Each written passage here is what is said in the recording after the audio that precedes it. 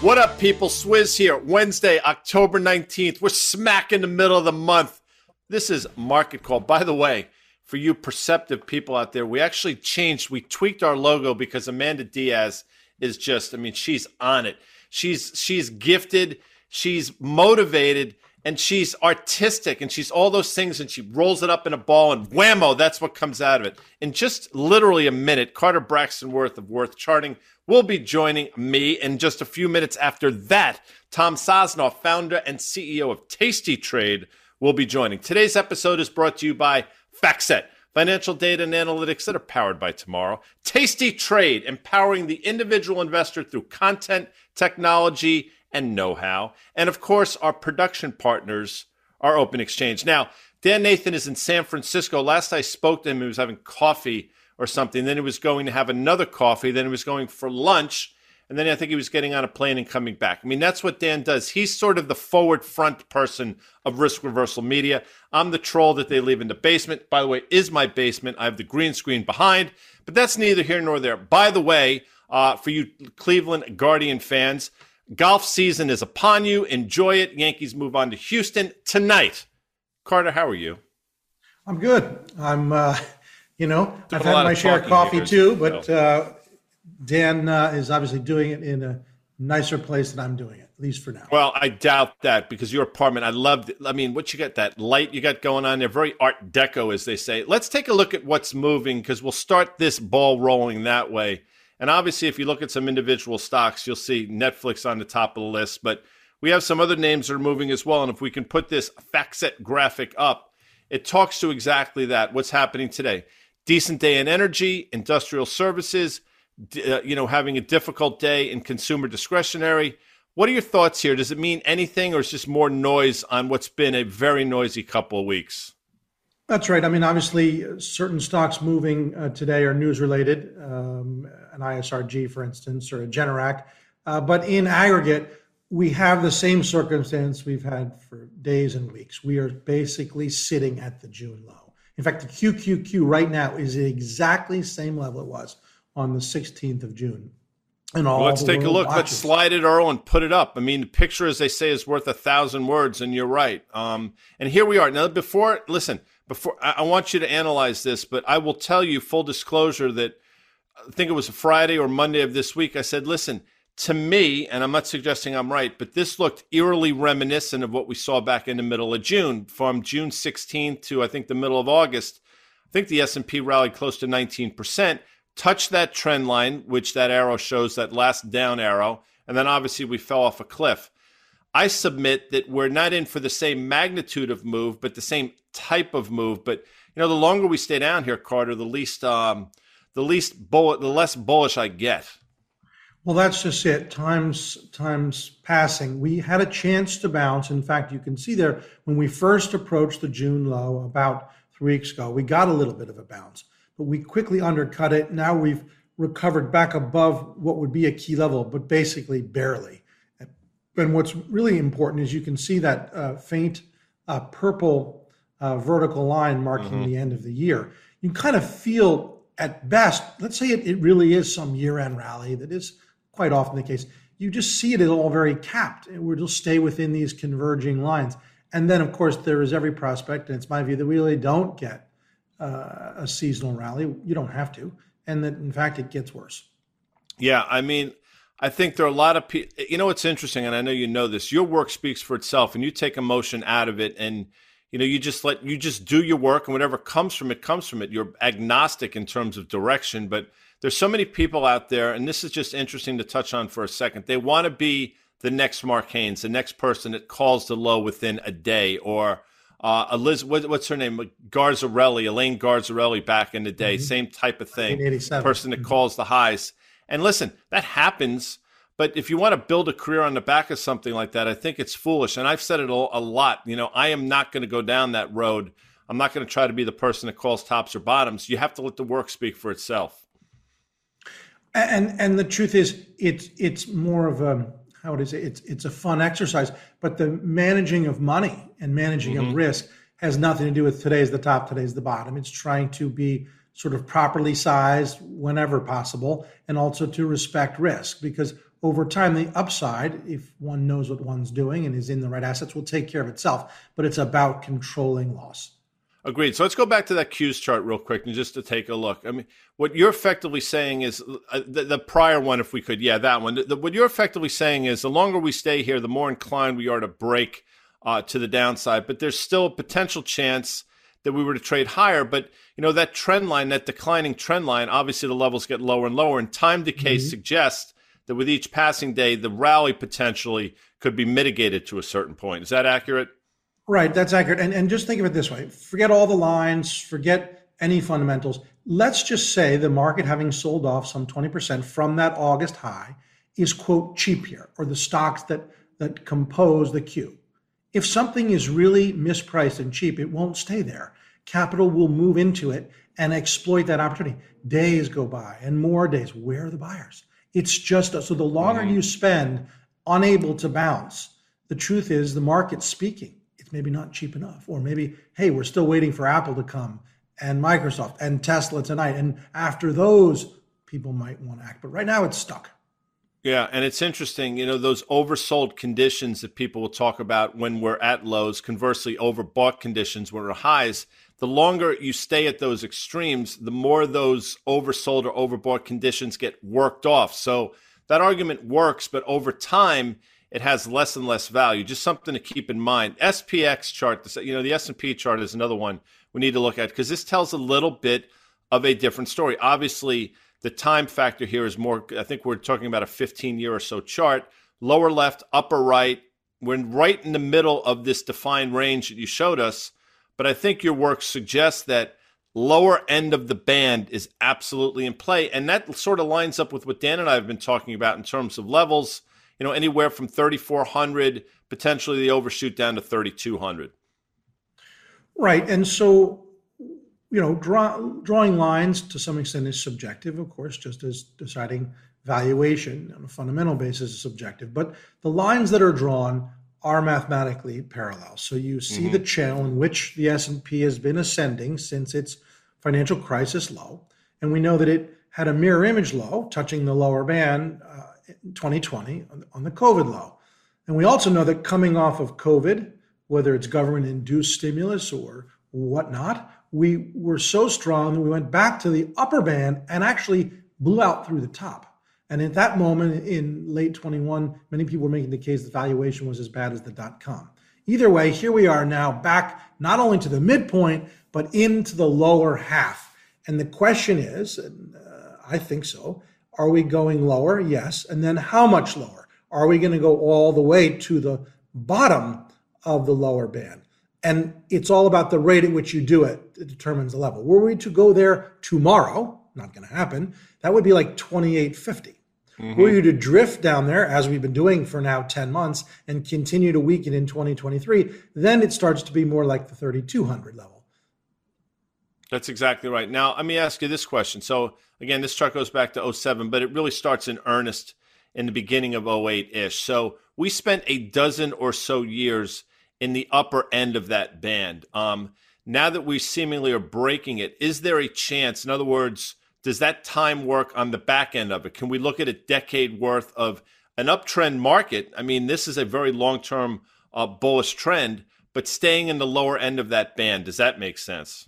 Absolutely. So let's say we were to continue what's been going on since Jan 4 and sell off and weaken and deteriorate, and we were to get to the lower band, and then we were to start climbing, and that made a bear market low. But we're climbing at a rate that's not enough to get it out of the lower band, and that it ascends within the lower band, just as it was ascending within the upper band from, to your point, 2010 to 2018, 19. Absolutely. Yeah. That's how I would look at this. Long-term bull trend is still clearly intact. We've done nothing to break that. I mean, we're still in basically a 14-year bull market if you really look at it through the lens of this chart. But again, through that middle line or through that, what's basically the line of demarcation from that upper and lower band, we could spend a decade or so in an uptrend in a lower band. It's not going to get us really where we need to be in order to get this market on stable footing. It's just something to keep in mind. It's interesting, the context of a long-term bull market, it doesn't mean things are going to get great. It's just, visually, I think this does a lot of justice to our viewers. So I appreciate you bringing this up. One of the sectors, Carter, we've looked at, and a lot of different opinions on this one, but there's no denying, I don't think, that the stocks have performed well on a lousy tape and under a commodity that's been under pressure. The XLE is something that you've taken a look at here. You brought a couple charts with you. That's right. Well, so traditionally, if you think about it, energy was a defensive sector. And to some extent, I think that's less the case. But there was a long period of time where so-called Armageddon stock was Exxon, right? That if everything went really bad, that is one of the most defensive, right up there with the staples type business. In any event, the XLE chart you see there is, the lines draw themselves. The trend line's clear. The arrows annotate where the checkbacks are, and you see the robust bounces off trend. And so that's basically from the autumn of 2020 to where we are now, the autumn of 2022. The question is here and now, and I have an up close and personal chart, the next one. It's very short term, but it basically, what I think tells a picture. We know we had the July sort of bottom, and whether you call it a head and shoulders or not, does not matter. And we have this same formation again, and I've, to sort of help the eye, anyone's eye, my own eye, I've drawn those purple arrows identically to the way the green arrows indeed did play out. And so I think energy makes it back to the high as a sector. But even this, we know we're nowhere near that May high. Still room to run, but XLE is making new relative highs to the SPY right now. Speak to pattern recognition. And, you've drawn the lines and you've drawn, obviously, everything is here. Your eye sees that before you even draw it. So for people watching this and saying, geez, I wish I could, listen, obviously they could be a member of Worth Charting without question, but some people like to do things on their own. How do you train yourself to see something like this? I know that's a rather obscure question, but I see it as well. But for people that don't do this for a living, it's very hard to sort of connect the dots. Well, and also, again, a key to this all is it's subjective. Let's do this as an exercise. Let's remove all the color. And so now we're just back to the XLE price action. And someone eye sees the following. They did a red sort of top hat over the May-June high. And then they did another red one over the August high. And they did another one over this current level and saying we have a well-defined series of lower highs and then drew a big red down arrow. But that's what makes a market. What seems fairly symmetrical and repeating is the minor head and shoulders bottom that have been annotated there in purple. But again, it's very much in the eye of the practitioner. Different people, different practitioners could see a very different thing in this chart. Yeah, and that's when I marry your work, and then I say, okay, what's going on in the world? So I look at it through an additional lens of, okay, I understand that crude oil's going from 135-ish or so down to the 70s, rallied back above 90, back into the mid 80s or so.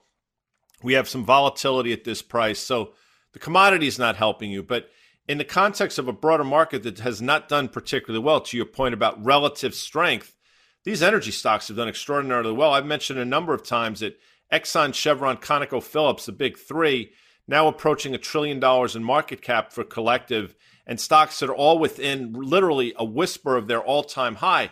That's telling a different story. So I say, okay, that makes sense. The commodity's doing nothing. The market's obviously been under pressure, but this XLE is performing well. So what could potentially happen if the commodity catches a bid and if the market finds stable ground, which, when I couple that with the work that you just do, I say, you know what? This XLE trade sets up really well. I think so. And also there's this. We're always, all of us, looking at current price juxtaposed against past price. So we're like, oh gosh, oil is down so much because it was 130 a barrel post-Ukraine. Let's say we just whited that out. Forget the fact that it surged from essentially 90 to 130 in 6 sessions. What's the main takeaway? Crude is sitting here, call it 80, 90 a barrel, whatever you want to call it. Energy stocks print money if crude stays here. That's right. That's exactly right. Tim Seymour made that point last night on Fast Money, and it's something we've been trying to point out as well. I think a lot of people find themselves scratching their head is why are these energy stocks doing so well when the commodity really hasn't?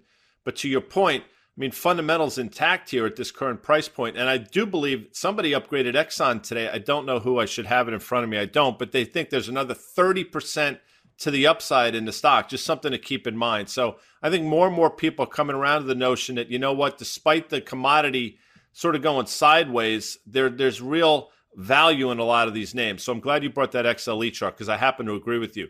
Netflix, you nailed this one. Let's take a look at these headlines. I think Reed Hastings figured it out once again. Bulls are back in the stock. Now, listen, this was a $700 stock a year or so ago. Again, not that that matters. I just point that out for context. So a stock that got absolutely eviscerated. I think it was down 65% at one point in its trough this spring when it was at a 175, 180 handle. But one thing we pointed out in the spring, Carter, again, going back to the fundamentals, for the first time since I remember, maybe ever, you can make a very compelling case for Netflix on valuation. The stock bottomed for a couple months, seemingly found its footing, did well in an environment where the broader market was selling off. To me, that's the first tell. But then these unfilled gaps to the upside, and let's take a look at the charts because that to me was the story. And this is something you brought, I know last week, you brought it the last couple weeks. You thought we could see this stock rally. We're seeing it now. The first gap fill probably comes in around 3.25-ish, although I don't have it exactly in front of me, but you can see the red line. Right. There's a second chart. Let's start with that one. And what you'll see here is, so we have the downtrend well-defined, and we, news-related, gapped above, right? So the downtrend is broken to the upside, a positive thing. Then it gets to the question of, well, how high can it go? The second chart tries to make that point, which is the first chart, which is we're back to now into the gap, right? They're free and clear. We're really, in a way, free to advance all the way to where the overhead supply comes into play. Now, that is a long way from here. That's getting up into the 320, 330 level. And that's not going to happen overnight. My own hunch is, I guess I would, because this is the hardest thing.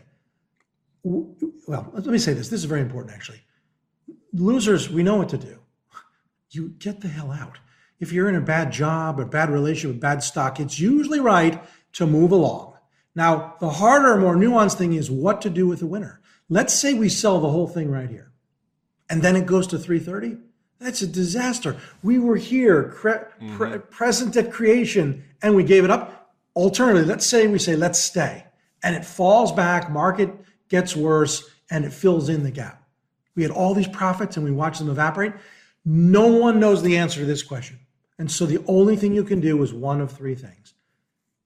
Hedge, write some calls, or two, trim, or three, sell it all. But just staying blindly long, while you can do that, doesn't seem to be prudent in a tape like this. My own hunch is to trim a little bit and or write calls, reduce exposure in some way.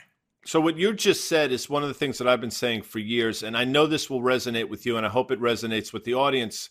Trade the stock. Don't let the stock trade you, or trade the security, don't let the commodity trade you. And what does that mean? So you've pointed out this trade for a number of weeks, and let's just say you were fortunate enough to get in Netflix within the last month or so at much lower levels. So here we are. You got the event you were waiting for. Here it is. If you do nothing today, that's a mistake. What you should be doing today is exactly what Carter said. I would submit you sell out a quarter of your position, a third of your position, maybe a half of your position, because then that gives you flexibility. If it goes back and fills in the gap to the downside, but you're still bullish on the name, you can buy that portion back. If it continues to go higher, you're still long a portion. If you do nothing here and the stock goes down, what you will wind up saying to yourself inevitably is, well, shucks, I can't sell it here. It was just $20 higher a week ago, and then you become paralyzed. So to Carter's point, trade the stock. Don't let the stock trade you. Did I summarize that properly? I think so. I mean, that's exactly it. I mean, it's so hard. But the point I was trying to make, and this is really what you're talking about, is that winners are harder to cope with than losers. Because if you're disciplined, losers, you got to kick them out, take measures, control loss. What to do with a winner is so hard. Any business, think about businesses or a nightclub and then being hot, and then they sell it at the peak, or you ride it all the way back down, or a great acting career and you become an aging actor and no one wants to hire you, or you go out at the top as a fighter, boxer. It's so hard to know what to do when you're on top, when you're winning at a good trade. Usually, when it really looks good on the P&L, you're like, let me pull this back a little bit. Yeah. Now, look, it's everybody's. I don't care how long you've been doing this. If you've just started or been doing it for 40 years, I think that's the most difficult part. And I'll just say before we go to Bitcoin, Mark Fisher in my world, the commodities world. He's a legend in my world. And he'll get up in front and talk to people and say, most people are right 50% of the time, yet still figure out a way to lose money. Mark will tell you he's right maybe 25% of the time, but he makes money because, to your point, when he's wrong, he knows immediately, he gets out. So he can be wrong 3, 4, 5 times in a row, out. When he realizes he's got something that's correct, that's when he levers, and that's when he really starts to let the trade work for him. And it's a mindset, and we're not wired that way. And I'm not suggesting, this is something you really have to think about and do over and over again, because as human beings, the instinct when you have something right is to immediately get out of it. Oh my God, I can't believe it. And the instinct when you're wrong about something is not being able to admit it and then let your ego get in the way and just ride it down and then play the game. Geez, get me back to even, and I swear I'll never do it again. It's a really tough thing. I mean, we should probably do a seminar on just market psychology at some point. But time does not prohibit us to do it today, but we will. Bitcoin. And I've said this a number of times, Carter. This can't get out of its own way, despite the fact that, we've seen market rallies over the last couple of weeks predicated on potentially the Fed pivoting. We saw the Bank of England flinch a couple of weeks ago. All these things should have been, in my opinion, extraordinarily bullish for Bitcoin, and it's not. And it's just literally been sideways to lower for the last effectively month and a half. I think you think there's another leg to the downside here. Yeah, I put the red arrow there, and that is sort of the conclusion. But I think the key thing is that, the expression we're running out of runway. You can't, because to stay within those converging trend lines, you'd have to stop trading, right? Something's got to give. And now it's make your bets. I think a lot of people are thinking it will bounce, and plenty of others will thinking it will break. I think this is no different than the ARC mutual fund, all the stuff that's really bombed out. I just don't think it's over. I think you get real down legs here. Certainly looks that way. Well, Carter, obviously Wednesday is Carter Day. Thanks for joining us. Put up that Carter Worth slide, because this is important. I love, this is my favorite, almost my favorite thing to say. Old-fashioned technical analysis. Nothing slick. Just Carter being his badass self. I put that part in. It's actually just charts, but you get my drift. Thanks, CB Dubs. Thanks. We'll see you back on Monday. Let's bring in Tom Sosnoff. Tom, obviously, we've seen since we last spoke last Wednesday. I mean, the volatility in the market, I don't want to say historic, but it's been extraordinarily interesting. I know you've been trading it aggressively. I thought we had some legs in this move to the upside, and right as we're speaking right now, I see the market giving a lot of it back. Just sort of give me what you've been looking at over the last week or so since we last spoke. Well, I wish I knew. It's been, like you said, it's been crazy volatile. We've had moves that have, on a daily basis, pretty much exceeded 2 times the expected move, which means that, expected move is basically what implied volatility tells us. And what's actually happened is the realized move, the actual move, has been, 2 times what we've expected almost every single day. So that's kind of crazy volatility. You see it every once in a while, but you don't usually see it, as consistently as we've seen it over the last week. So, I think it's been, it's been a crazy trader's market. The vol hasn't come in much at all. And this is what you get at 31% implied volatility in the S&Ps. You guys were just talking about, Bitcoin. This is what you used to get in Bitcoin when you had, 110, 120% volatility. That volatility's died now in the digital assets, and it's all going over to the stock market. And you're kind of seeing something, we don't get to see very often, but it's kind of cool when it happens. Yeah. So Anthony Rizzo spent a lot of time in Chicago. I think you're a Cub fan, maybe what doesn't matter, but you're familiar with the guy. I mention him because, he obviously, when he steps up to the plate, he has one approach. He gets 2 strikes on him, and you'll see even Anthony Rizzo chokes up. And my point is, there are certain situations where you have to change your approach to be successful. Do you find yourself in this situation? In other words, do you find yourself choking up or taking different duration risks? Can you speak to that? Because clearly the world's a little bit different than it was even just a month or so ago. So first of all, it is painful for me as a Cubs fan to listen to a Yankees fan talk about Anthony Rizzo like he's your property. No. Where did I say? Where did you, Tom? Where did you feel like we raised him? He's playing in the Bronx. We raised him. Yankee fans Yankee fans definitely feel like they own Rizzo, and we feel like we raised him. We hand fed him as an infant, and we raised the kid. We showed him nothing but love, and I even have, I think, 2 Rizzo balls, a Rizzo jersey. Like it was. We knew you guys would love him, and he's the consummate pro. But regardless, this is the okay. So this is where a lot of people get confused about trading. Mm-hmm. What never changes are the strategies. What never changes are the underlines. What does change is the way people interpret what's happening. And the easiest thing to do in markets like this that are highly volatile, the easiest thing to do is to go crawl into a corner and not do anything. What's recommended if you do get nervous at all is just to, just keep your size in check. But the reality of high volatility moves like this is that outlier moves are almost non-existent. So I know that's going to sound crazy, but what happens in really high IV moves, where implied volatility right now is about 2 times what it kind of is historically, is that the fat tails or the crazy outlier moves that normally scare the living shit out of everybody when it comes to trading, those essentially disappear in periods of high volatility. You get crazy intraday moves, but you don't get the big outlier moves. So there is on paper, your max loss risk is actually less in these markets now than it would be in markets with low implied volatility. Now, that said, if these markets do make you nervous, you either get a little bit smaller. Don't get out of the markets under any circumstances, because there's way more opportunity today than there is in dull markets. But if you're a little nervous, either widen your strikes, or if you're not trading options, you're using futures or underlying, just keep your size in check.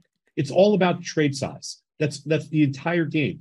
And I heard you guys talking about, winners before, and I'm not going to argue with anything that you or Carter went back and forth on. All I'm going to say is that one of the things in highly volatile markets like this is manage the trades and manage the winners consistently.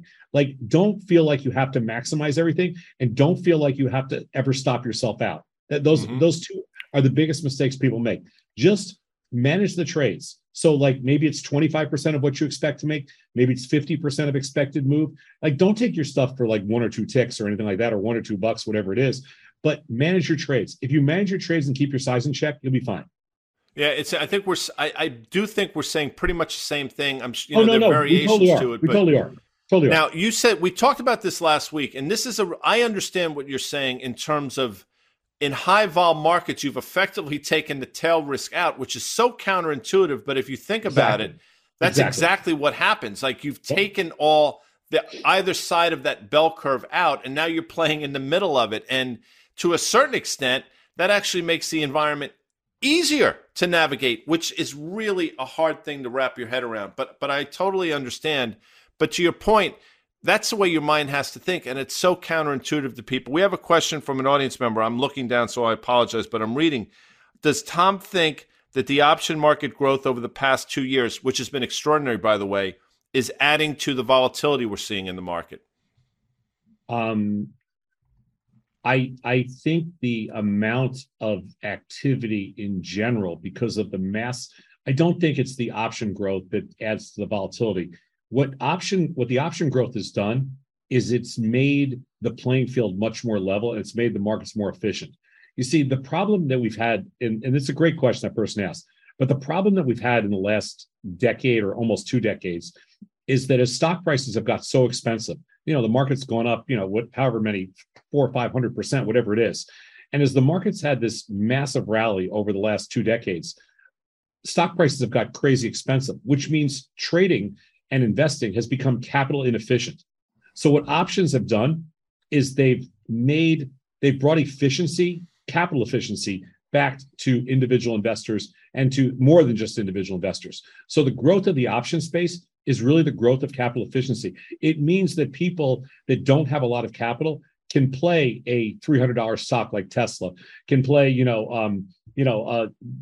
depending on whatever name you want to use, but lots of stocks in the 100, 200, 300, and $400 range. Anybody can play those stocks for a limited amount of capital, which means the participation levels in the markets are extraordinary compared to what they used to be. We used to, at Goldman, when I was there was a saying called take a partner. And what that means is if you have an idea, I want to be long XYZ, I want to be long gold, short gold, long crude, whatever it is, you have that idea. And what we do as human beings, Tom, and I'd love to hear your thoughts on this.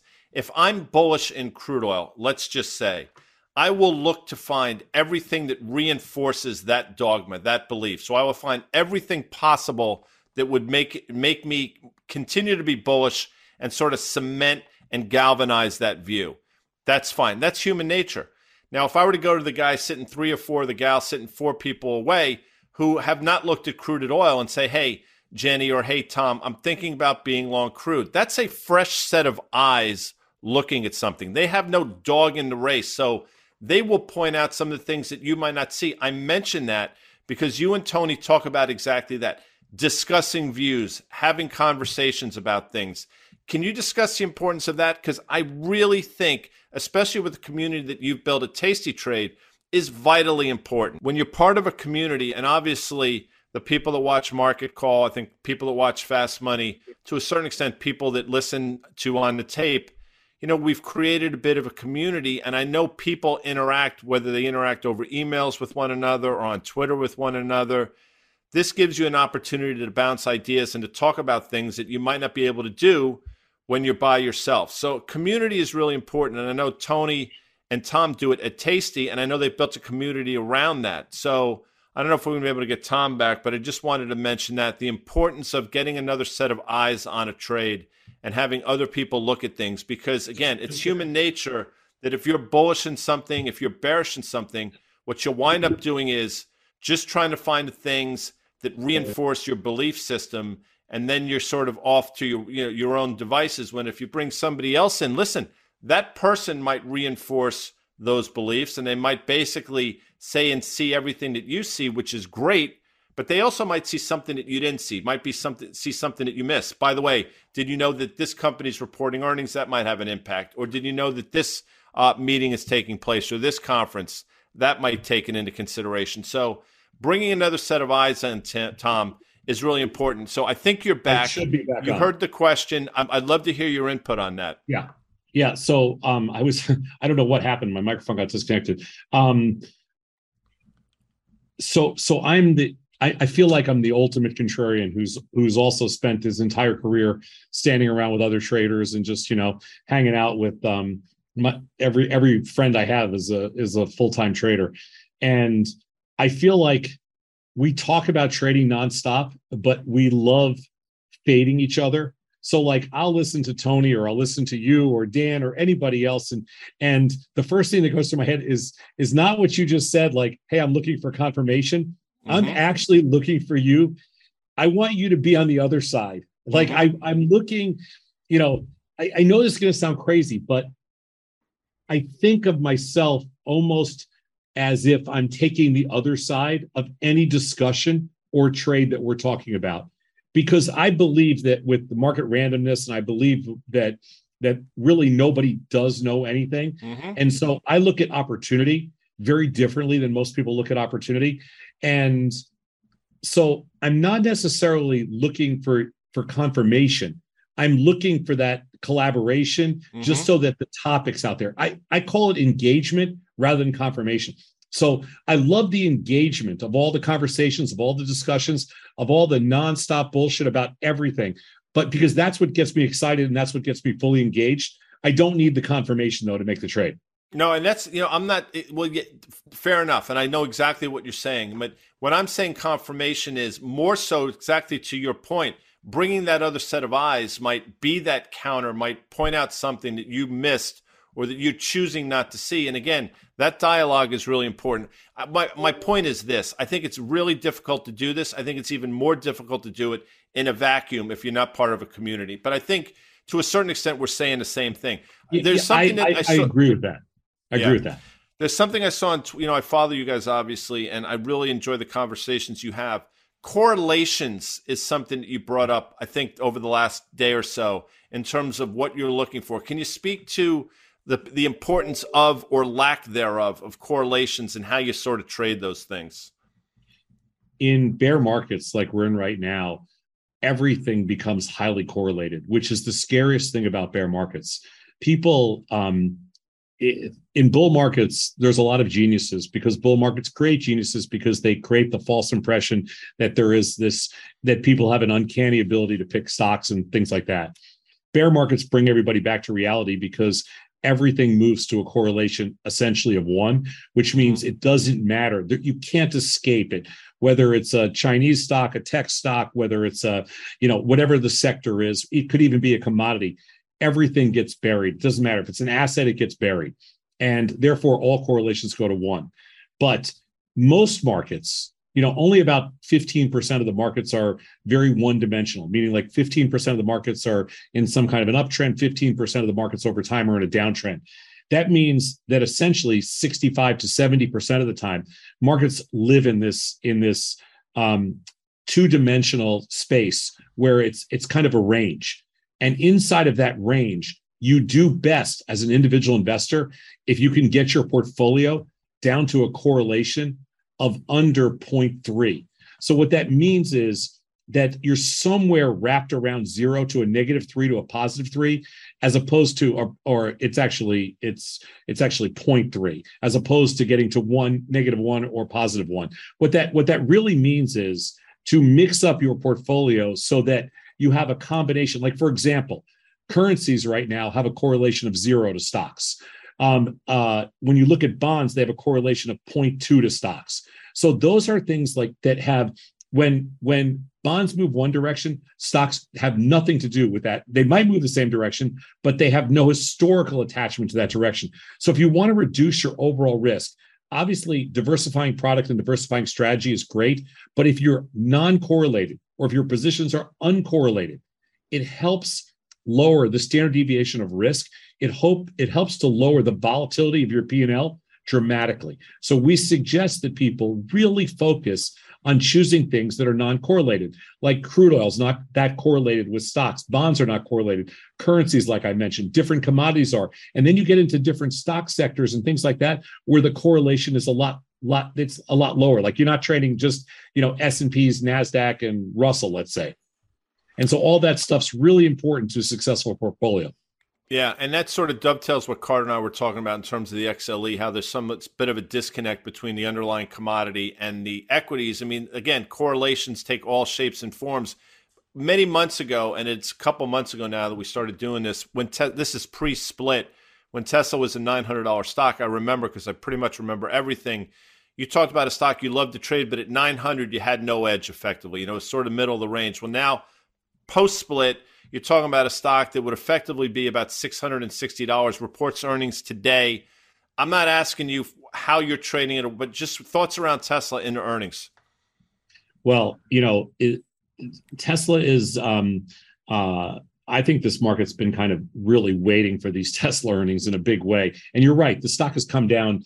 It's outperformed a lot of the other stocks this year. I mean, on a relative basis, it's not down as much as everything else, but Tesla still has had a pretty big move, post-split from just over 300 to just over 200.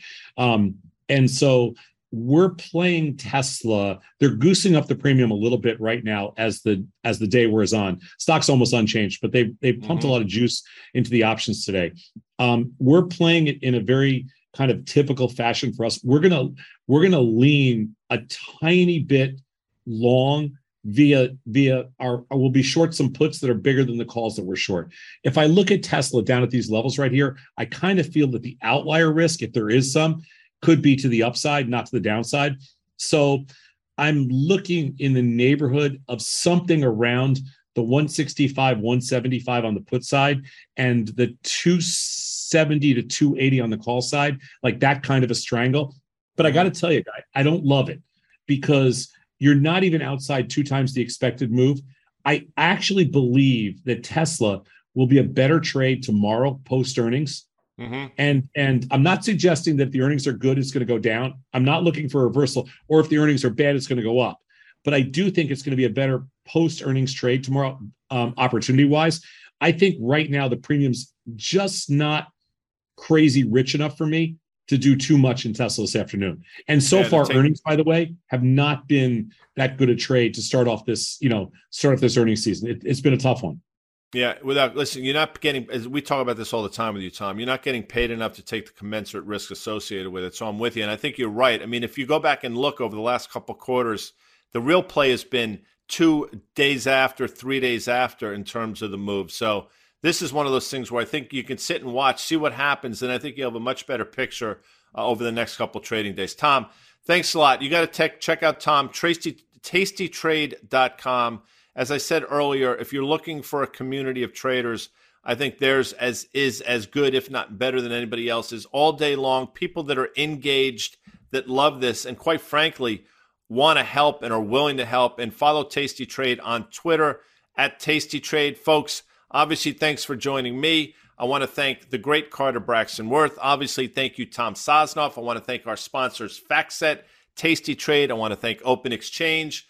And a reminder, Monday, October 24th. By then, the Yankees and the Astros probably would have played around 4 games by then, which is nuts. And we'll have a conversation. Anyway, at noon Eastern time, not 1 noon, Dan Nathan and I will be doing a market call live on Sirius XM.